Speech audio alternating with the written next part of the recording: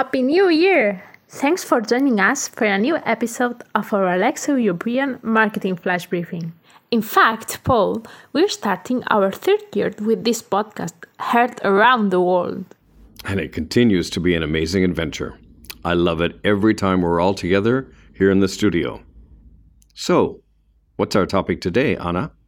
Well, I'm sure that I'm really gonna surprise you and all our friends listening.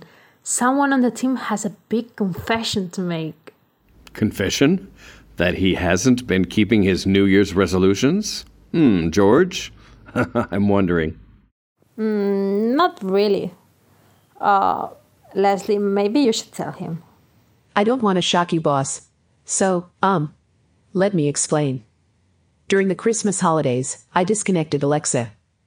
She's now in a box in my closet, and all alone, poor thing. Well, actually, with 2 smart plugs to keep her company. Whoa, that is a shock. Did she misbehave? What did she do? You'll have to tell us more right after this break, and most especially, why? The following content is brought to you by Derby Hotels Collection, European luxury hotels. Enjoy a special 10% discount in London, Barcelona, and Madrid with the code BVAlexa at derbyhotels.com. So, Leslie, what happened? It seems to me that you may be having a clear case of what I call FOA, or fear of Alexa. That sounds serious. I hope it's not that bad. As you know, I started as a huge fan of Alexa, but then things began to happen that I didn't like at all. For example? Well, to begin with, Alexa began talking all of a sudden when I hadn't even asked her anything. She interrupted conversations at home with family and friends visiting. And Leslie, maybe that's because someone mentioned her name? You know, Alexa is what they call the wake word. I understand, but it wasn't exactly that. Sometimes she would also just start talking by herself. And then we often found ourselves actually fighting with her. My boyfriend would ask her to play one song, and she kept insisting on playing another that was completely different. Oh my God. Did anything else happen? Leslie, you told me about the recordings. That's right.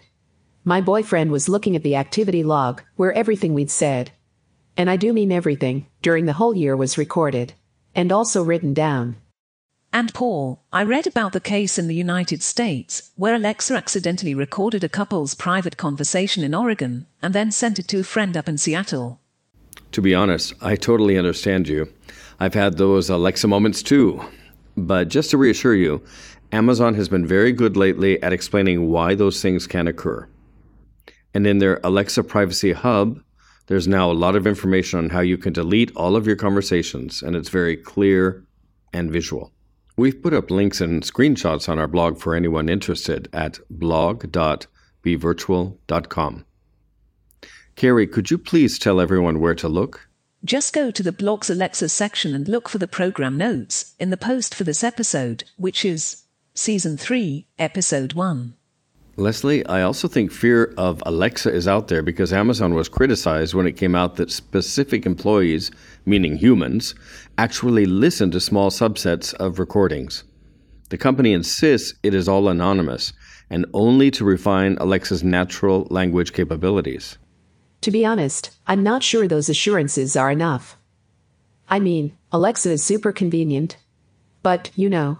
I am glad you brought this up, Leslie.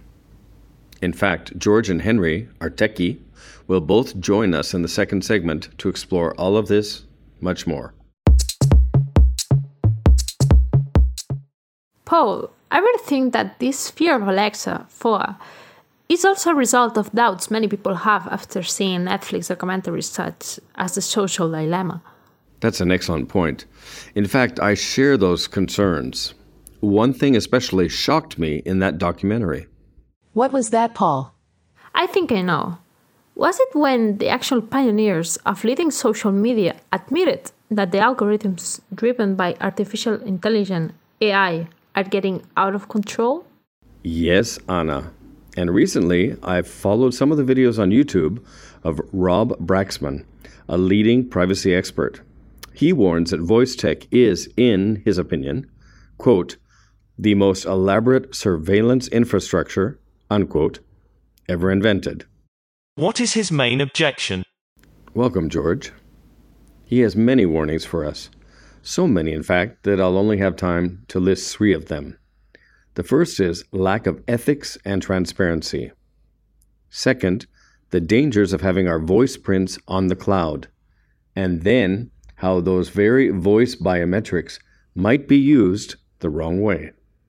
Now you're starting to scare me, Paul. Do you see what I mean, guys? Henry, good to see you again. Speaking of ethics and transparency, please share what you told me about the Google Duplex project. Sure, it's pretty incredible. Already back in 2018, the CEO of Google did a demo of an AI voice bot that sounded so human, the person whom it called never knew it was actually a program. A synthetic, computer-generated voice. We've put a video of that telephone conversation up on the blog as well. Cool, Carrie. What happened is that this voice bot calls up a hair salon and makes an appointment with the receptionist there. The Google Voice sounds just like any California girl, and the program is able to carry on a completely normal conversation, change appointment times, etc. Did the woman in that hair salon know that the caller was not a real person? She had no idea. You know, I find what Henry just told us very troubling.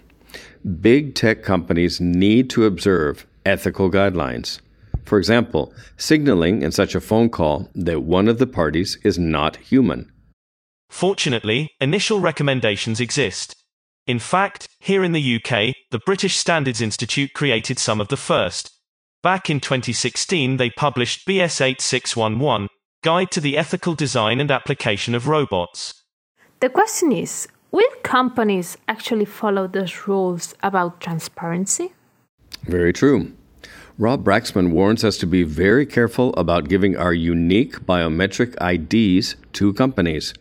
Fingerprints, facial recognition, and voice prints are becoming ubiquitous. Rob is also known as the Internet Privacy Guy. He does great work. One thing Alexa asks users to do, especially for voice purchases, is to record their voices to capture individual voice profiles. And Braxman just hates that. With voice profiles, he says, we completely lose control over our primary biometric ID, our one and only voice. I see you're well informed. He says the problem is that your voice print is then sent over the net, to the cloud, in many cases totally open to hackers. In their small print, Amazon states that the personal recording of your voice is sent to their servers encrypted. A matter of faith, of course. However, Rob reminds us that our unique voice ID, from then on and in all cases, is stored on servers together with written transcripts of our conversations indefinitely. So we really do need to trust Amazon now, by hook or by crook. All brands need to cultivate trust and foster a long-term relationship. An issue so important that we will dedicate an upcoming podcast to it.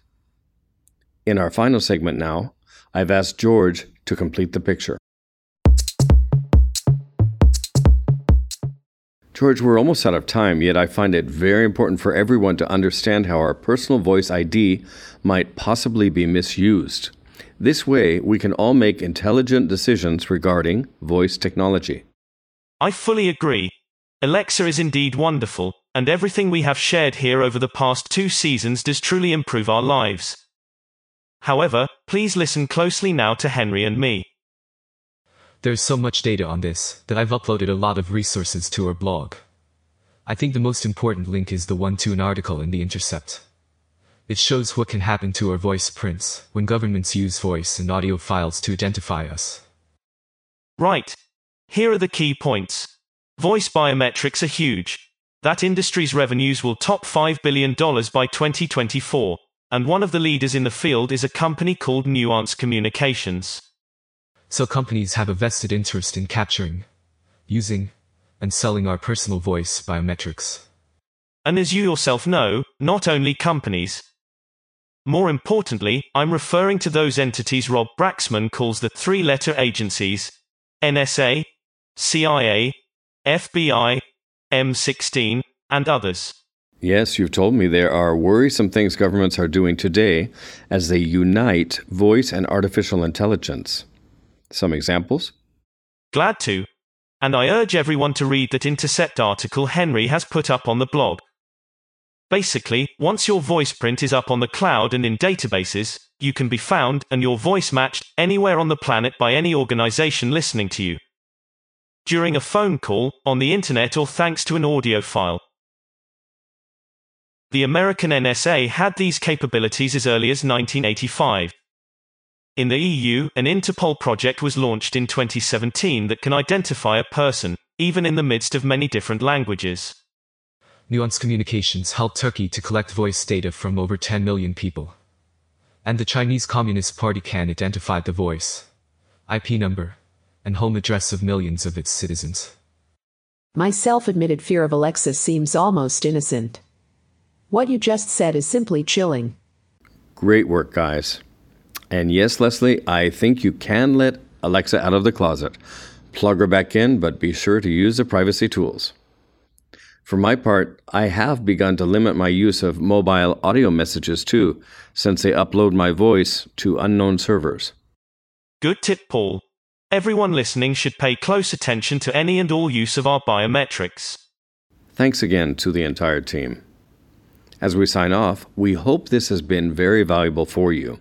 I think we can all enjoy Alexa and other voice assistants without suffering FOA. So just please stay safe and informed, and we'll talk to you again very soon. And just a quick note for our listeners, we'll be back again very soon with more innovation in European marketing on our Alexa Flash Briefing. I also hope that you'll be sure to join us at the blog at blog.bevirtual.com. Look for the Alexa section, and that's where you'll find many of the resources, not only for this particular episode, but for all of the previous episodes. So goodbye, and talk again soon.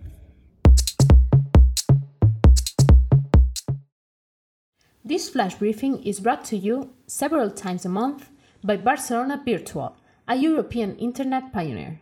To visit us, type the letter B together with virtual.com. That's bvirtual.com.